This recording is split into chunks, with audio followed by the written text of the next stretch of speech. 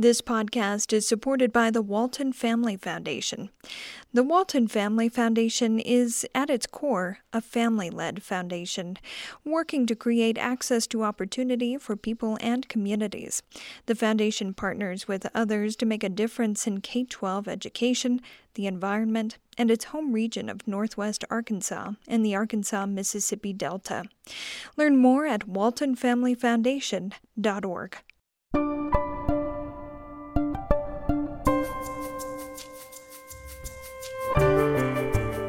This is Aspen Ideas to Go from the Aspen Institute. I'm Trisha Johnson.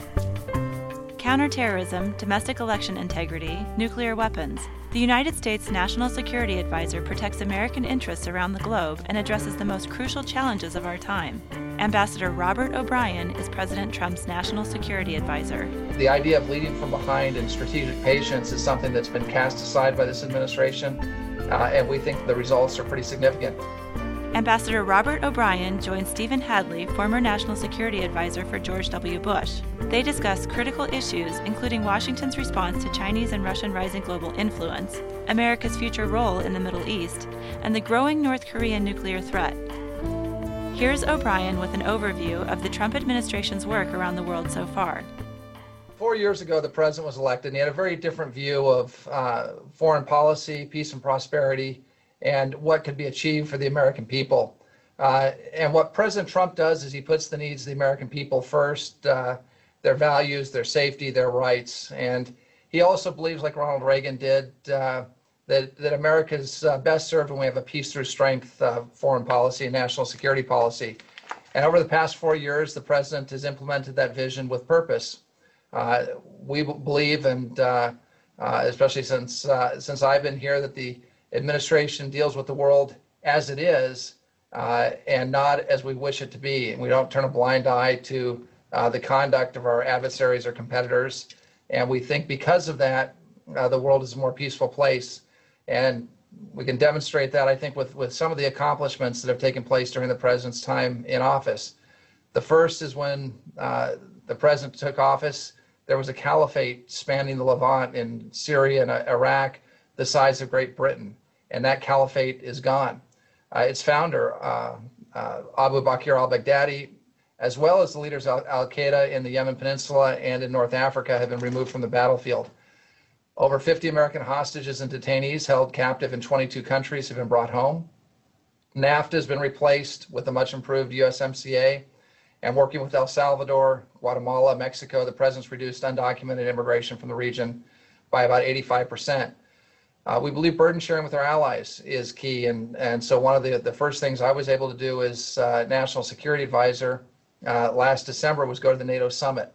And at that summit, we secured commitments from our allies over a 10-year period to increase their defense spending by $400 billion. Now, that was pre-COVID, so we'll have to see how that plays out. But we believe the world's safer and Western Europe and the West is safer because of that additional defense spending by our NATO allies. We've ended defense sequestration and rebuilt the U.S. military. The president established the Space Force, which is the first new branch of the U.S. military in 70 years. And it's captured the imagination of our soldiers, sailors, airmen, and Marines. And we're seeing a number of young men and women who are looking to cross commission and join the Space Force. So it's exciting. One of the things that's not talked about a lot is we're working to expand our relationship with two of the great populist democracies that will be important to us going forward, and that's India and Brazil. I actually head to Brazil to meet with President Bolsonaro on Sunday. We had a tremendous trip to India where the president was well received just prior to the real outbreak of COVID in the United States, and we think that those relationships as we move forward are going to be critical. In Indo-Pacific, we try to revitalize our alliances with our treaty allies, Australia, New Zealand, Japan, the Philippines, and Thailand, on the counterterrorism front, but also on maritime security in the South China Sea, East China Sea, Taiwan Strait, and working with them on mineral issues.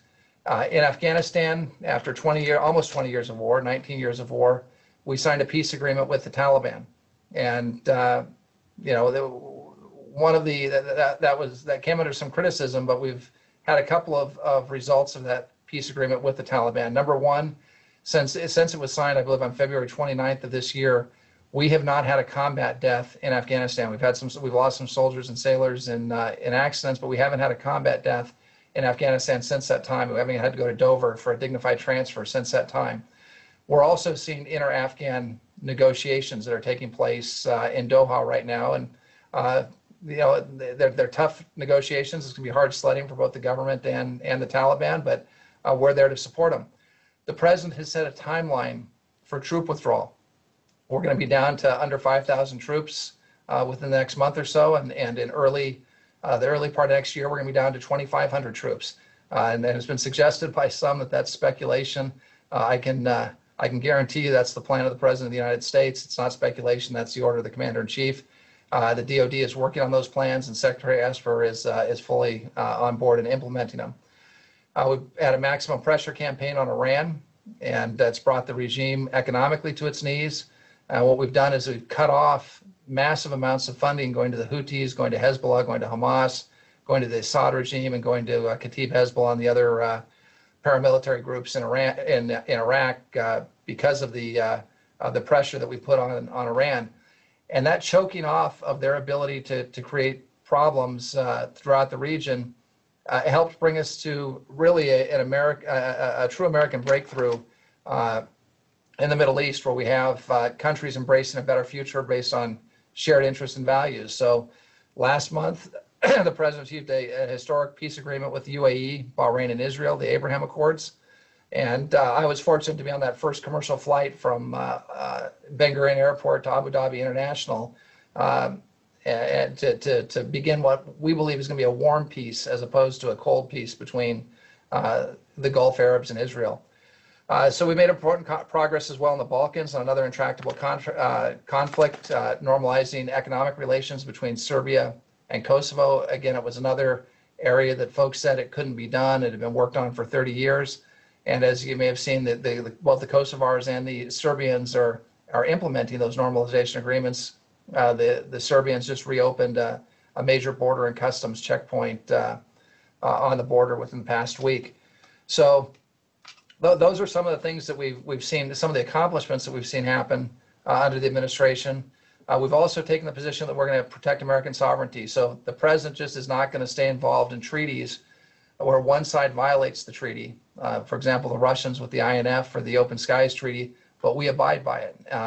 We're not going to stay in international organizations that are corrupt or that are totally controlled by the Chinese. If we can't reform them, we'll try and reform them first, but we're not going to stay involved in the Human Rights Council or the WHO where they're fully corrupt. So I think maybe the whole point of this is the idea of leading from behind and strategic patience is something that's been cast aside by this administration, and we think the results are pretty significant. I'll make one quick comment about China because I think we'll circle back when we talk with Stephen and give him a chance to jump in here. But I think the president has been the first. He talked about this as a private citizen. He's led as president, but I think he's the first president that's recognized the conventional wisdom that all of us probably bought into for so many years, that China over time would liberalize first economically and then politically, was wrong. I mean, we've all watched as we've turned a blind eye to Chinese malign behavior, whether internally or externally, that China's become more nationalistic, more mercantilistic,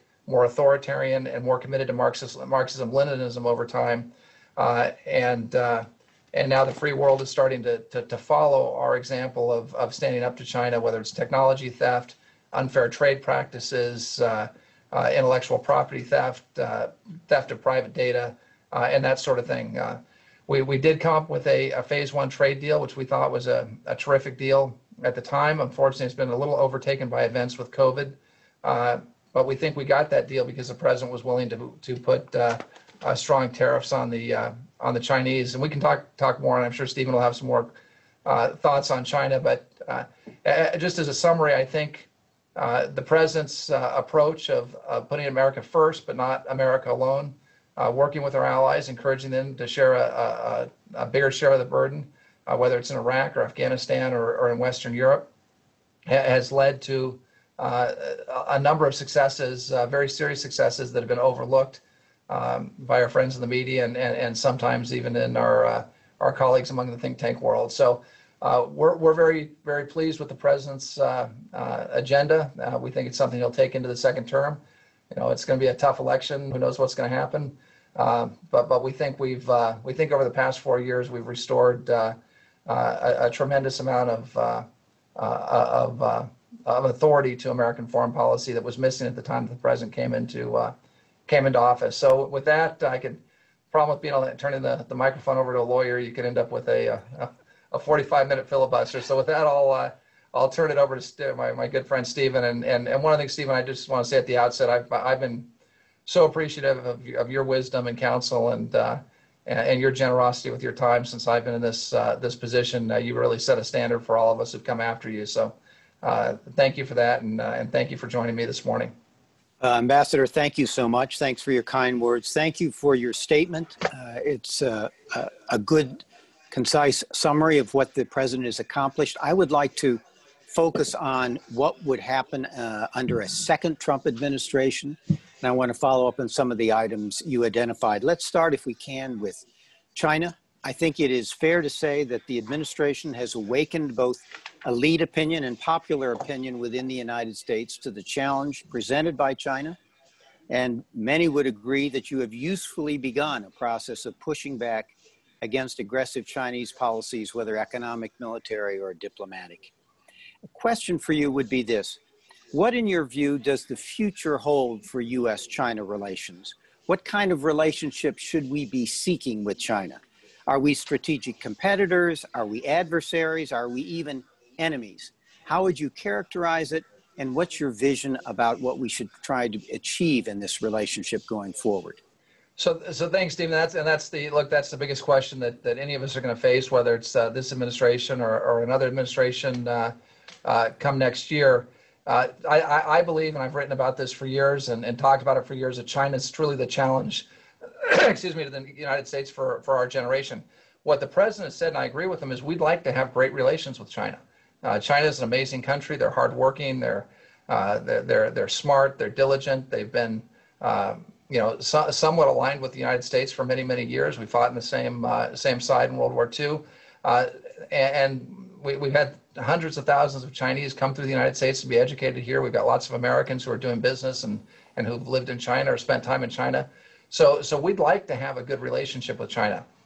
Unfortunately, what's happened over the past 30 or 40 years is that instead of having, as the Chinese like to describe it, a win-win relationship where both sides win, we've really had a win-lose relationship where China has won and we've lost. And so we've got to crack down on intellectual property theft, for example. I mean, Christopher Wray, our director of the CIA, said that the intellectual property theft of China over the past several decades has been the greatest wealth transfer in human history. We've got to stop that, and we've got to do it from our side. And the FBI is opening a new counter-espionage investigation on China every 10 hours. And we have to get smarter. We have to harden ourselves. We have to make it harder for the Chinese to steal our technology, to steal our intellectual property. We've done that in part through law enforcement, in part by our visa restrictions. We've learned that the Chinese were sending literally thousands of PLA officers to American universities, under the guise of being students, where they could come to the universities and steal our technology and get educated and take our know-how back and rebuild the Chinese military. And so that has to stop, and we're putting an end to it. I mean, I think at one point we probably had more Chinese PLA officers in STEM graduate programs here in the U.S. than we had U.S. military officers in graduate programs here. That's just not, that's not smart. And so look, there's a lot that we have to do on our side. I think what the president did with the tariffs is he finally woke up the Chinese that this endless $500 billion a year trade deficit, where they hollow out our manufacturing jobs, where they hollow out our supply chains and take it all back to China, that's ending. I think we have to reshore and nearshore our critical infrastructure, whether it's healthcare, pharmaceuticals, chip making, rare earths for sure, and that's something we've had a lot of success on over the past 4 years is establishing alternate supply lines for rare earths. So there's a lot that we need to do to protect ourselves going forward. We just haven't handled the relationship well, and we have to understand that at a minimum they're strategic competitors. Maybe they're adversaries. I hope they're not enemies. Although I understand that Xi Jinping was telling his troops this morning to prepare for war. A war with China is not a good thing. I've always believed the best way to deter a war with China is through strength. And so if we rebuild the Navy the way the president has set out to do, and we get a 355 ship Navy, if we really do have a pivot to the Pacific, and we start pulling some of our troops out of places like Afghanistan and Iraq, and putting them in places like Hawaii and Guam and the Aleutians and Palau and American Samoa and the second island chain, those are all things we can do, I think, to deter the Chinese from believing that they can overwhelm us. But they're on kind of a heady roll right now. They've got a hot little situation with India on the line of actual control in the Himalayas. They're bullying Taiwan again. They've taken over Hong Kong, lock, stock, and barrel. Tibet remains out there. There's if not a genocide, something close to it going on in Xinjiang. So the Chinese are very, very assertive, very aggressive now. They've asserted rights over the entire South China Sea, like it's Lake Tahoe or something, but next to Beijing, and they've taken a vast swath of Pacific that they claim they own. So they're very aggressive. They're very assertive, across all domains and cyber and space. And so we're gonna have to stand up to them. But I honestly believe that if we show strength and if we deter them, that's the best way to avoid war with China. And on the trade front, I think we showed with the Phase 1 deal that if you show determination, that you can end up getting a decent deal with the Chinese. So I'm hoping for good relations with the Chinese going forward. Longer answer than you probably wanted, but there's a lot of malign activity on their side, and we've got to stand up to it. Thank you for that. Let me ask you about one area of tension. Are you worried about a confrontation between China and the United States over Taiwan? And is a Chinese military invasion of Taiwan, there's a lot of talk about that now, is that the most likely scenario? Or is it more likely a kind of gray zone scenarios where China combines economic, political, and military pressure to try to undermine and coerce Taiwan? Which is more likely? And is the United States prepared with friends and allies to help Taiwan in the event of such kind of gray zone scenarios from China? Yeah, so that's a great question. Look, I don't think the Chinese probably at this point want or are likely prepared for an amphibious landing in Taiwan. I mean, they've got a massive number of missiles pointed at Taiwan, so they could probably annihilate Taiwan in a strike. I don't know what they would gain from that. I think they'd lose everything they wanted to gain if they did that, and they'd certainly become pariahs internationally for just the wanton destruction of Taiwan. I hope they wouldn't consider doing something of that nature. As far as an amphibious landing goes and a military takeover, that's pretty tough to do. I mean, we're dealing with about 100 miles of waterway, and amphibious operations are notoriously difficult. Even for us, you go back to you can go back to Napoleon, or you can go to Nazi Germany. Both had strong designs on an invasion of the UK over a 12-mile English Channel, and were deterred by obviously the Royal Navy, but also by a relatively small waterway. I think it would be a very difficult military operation for the Chinese to conduct now.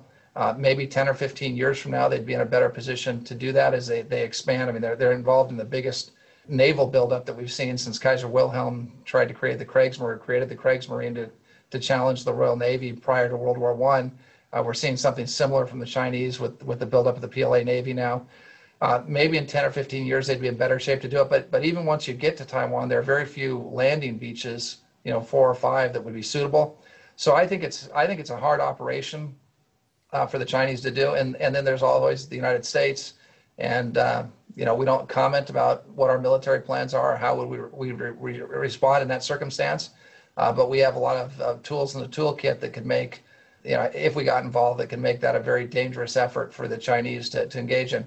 So that leads us to the second part of your question.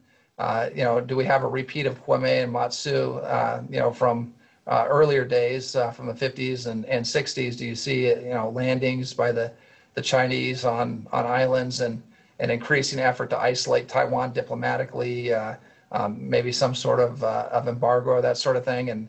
And we don't want to see that. I think that the Chinese end up looking very bad in that situation.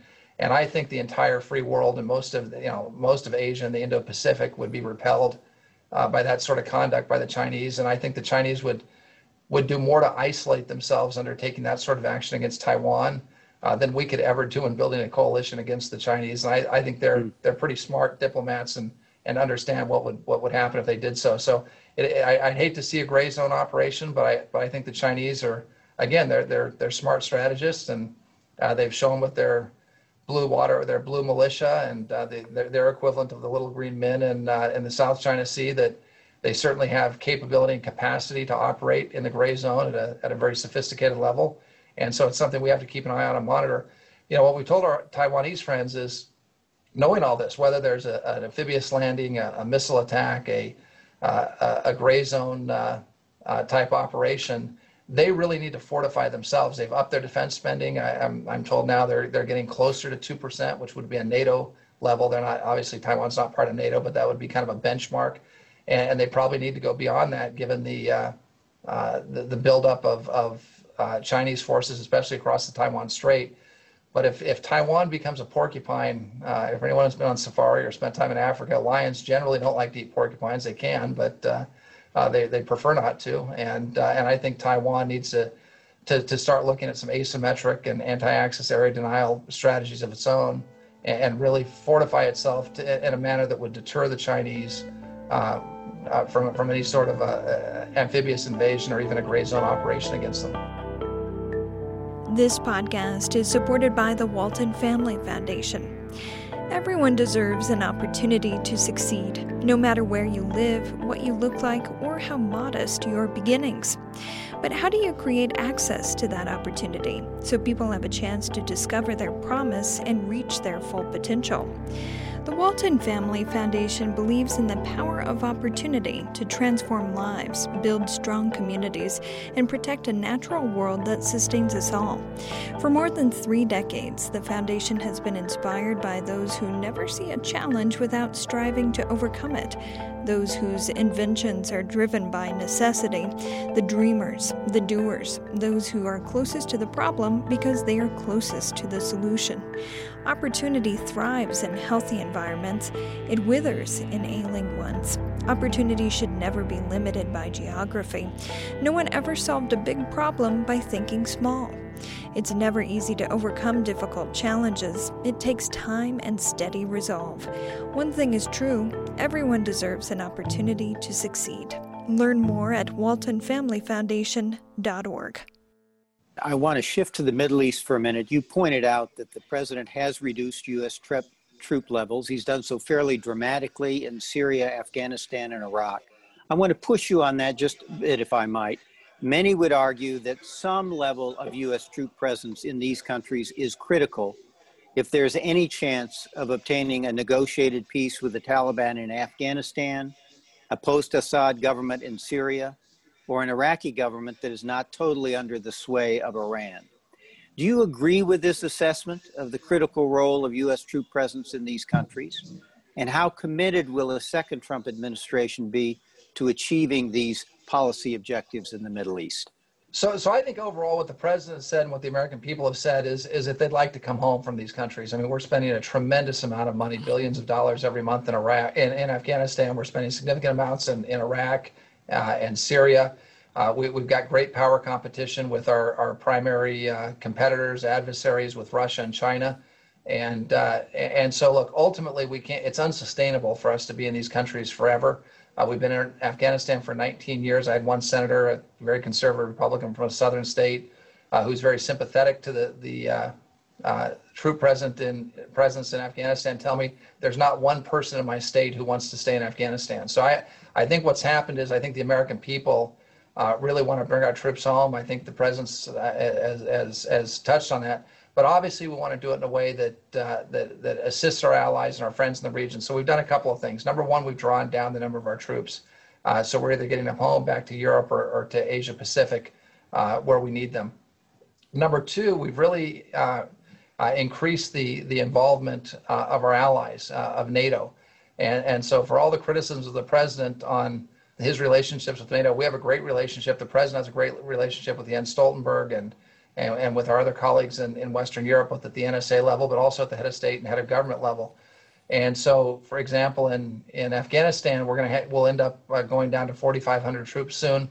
but there are 4,500 additional NATO troops and coalition troops. Not all NATO, some are outside of NATO, Georgian troops, UAE troops, and others, but we'll have the same number of troops that we have there supplied by the allies. That's something that we traditionally haven't had.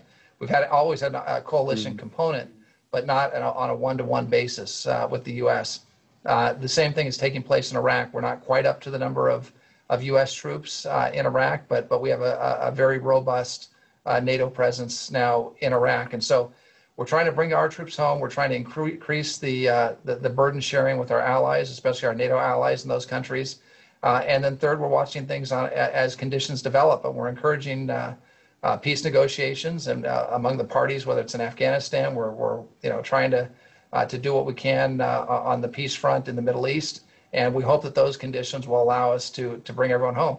There's always going to be some sort of a CT component to what we do in the Middle East and Afghanistan. It's a little tougher to do that over the horizon, but we have capabilities, and we've shown that. I think there's been a relentless attack on Al-Qaeda and on ISIS over the past 4 years, taking out leadership and degrading their ability to conduct operations. So I think there's going to be a long-term CT cooperation with whether it's our allies in Syria, whether it's with the Iraqi government, the Afghan government, even in a coalition government in Afghanistan. We've had indications from our adversaries in the Taliban that they'd like to see CT cooperation in Afghanistan. I don't think they like fighting ISIS-K any more than we do. So I think there are some opportunities there, and I think working all of those different lines will allow us to reduce our presence. But as of now, we maintain a presence in those countries. We think it's important, but ultimately the goal is to get American troops back to the United States to the extent we can. Let's stay in the Middle East for a minute and shift to Iran. The administration has recently ramped up its maximum pressure campaign against Iran. What are the prospects, in your view, for some kind of negotiations with Iran in a second Trump administration? What would be the range of subjects the administration would like to negotiate on? And where would U.S. policy go if Iran refuses to negotiate in a second Trump administration? So again, great questions. I think it's going to be very difficult for the Iranians to refuse to negotiate. Right now, they're waiting us out. We're being told that by even countries that are friendly with Iran, and even countries that aren't friendly but maintain diplomatic relations. The Iranians are waiting to see what happens on election day. It's been reported, I'm not breaking news here, that Iran would very much prefer a different administration. They'd like to go back to the JCPOA days. Those were the kind of halcyon days for the Islamic Republic, and we won't go there if the president's reelected. So we'll have to wait and see what happens on the election. But I do think if the president's reelected, the economic pain that's been inflicted on Iran right now is grave. I don't think they'll be able to sustain it much longer. But look, you never know with sanctions. I mean, countries can be resilient if they're willing to shoot protesters in the street and use the full strength of their internal security forces, which Iran has shown its ability to do. But we think that the economic pressure is so great that after the election, they can hang in there for another month or two. We don't think they can hang in there for another 4 years. So I think that they're going to come to the table. And look, at the table, we need to see a couple of things. We need to see a dismantling of their nuclear program, which didn't happen under JCPOA. It was there. They were still spinning centrifuges, and now they're spinning more once we got out. We have to get rid of that program. A peaceful civilian program with parameters and guidelines around it is something that could be on the table. But this nuclear program that's held in reserve in bunkers underground, either so a nuclear program can be started in secret, or it can be rapidly spun up if Iran doesn't like the way the West is behaving. That's not an option. Long-range ballistic missiles, whereby Iran can threaten Europe or even the United States, that has to be off the table. And support for terrorists in the region have to be off the table. But what we suggest is that the Iranian people are great people. They're hardworking. They've had a vibrant middle class. I come from California, where there's a massive, successful, very affluent Persian community, Persian American community. Iran has unlimited potential if the regime would unlock it for its people and And the president said that we can make a great deal with Iran, and Iran could have a very prosperous, happy future. And so I hope that they'll come to the table and do so in a reasonable fashion. Let's move to another country of nuclear concern. So far, Kim Jong-un has kept his promise to President Trump that he will not test nuclear weapons or long-range ballistic missiles, but he's continued to expand his nuclear weapon and ballistic missile programs and has recently threatened to abandon his self-imposed moratorium. If he does, what would be the U.S. response? And more generally, what would be American strategy towards North Korea at this point? Is complete denuclearization of North Korea really beyond reach at this point, in your view? Yeah, so that's the question of the hour, and it's a tough one. I don't want to speculate on what we would do if Kim Jong-un changed behavior. We do appreciate the fact that in since the Singapore summit there has not been a nuclear test, there has not been a long-range ballistic missile test. There's been some positive language because of the cordial relationship that was developed between the president and Kim Jong-un. But at the same time, we put on sanctions and enforce sanctions the way no administration has in history. So you've got this interesting situation where the president has had very cordial communications with Kim Jong-un, Chairman Kim, but at the same time, we've had a maximum pressure campaign on North Korea to let the North Koreans know that we're very serious about our concern with their ballistic missile program and their nuclear program. So we'll keep that up. Again, I'm hopeful that after the election, once the North Koreans realize that there is no other option, that we'll have a chance to negotiate. But look, this has been a problem that's bedeviled every administration since I've been in and out of government, whether it was the Clinton administration or the Bush administration, the Obama administration, currently our administration. I think that the president has achieved results that no one thought he could, because we've had the toughest sanctions in history on North Korea that are being enforced, and at the same time he's developed a channel of communications with the North Korean leader. I just had my South Korean counterpart here last week, and Director Suh, and I think they're happy with. I think the South Koreans are happy with where we are, but we'd really like to see some progress. There may be an opportunity next year and I think we're all hoping that with COVID potentially abating next year, we can have the Olympics in Tokyo. And I think the North Koreans are interested in participating in the Olympics in Tokyo. There might be a season either before or during or after the Olympics where the parties could come together and have some negotiations that led to some prosperity and better economic times for the North Korean people, the people of the DPRK, and also led to some arms reduction and some initial steps towards denuclearization. But it's a tough problem set, as you know, and we're working it hard. And and the North Koreans, notwithstanding the cordial conversations between the leaders, their negotiators, or as Steve Biegun has found out, and Alex Wong, they're tough, hard-nosed negotiators, and they don't give a lot. So we're engaged in the process, and we're going to keep working it. Ambassador, thanks so much for being with us today. Thanks for having me. Honor to be here. Take care. Ambassador Robert O'Brien is National Security Advisor to President Donald Trump. He was a U.S. representative to the UN General Assembly and also led diplomatic efforts on overseas hostage-related matters.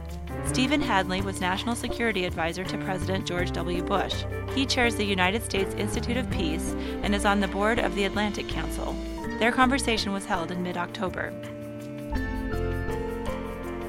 Make sure to subscribe to Aspen Ideas to Go wherever you listen to podcasts. Follow us on social media at Aspen Ideas. Listen on our website, aspenideas.org, and sign up for our newsletter. Today's show was produced by Shauna Lewis.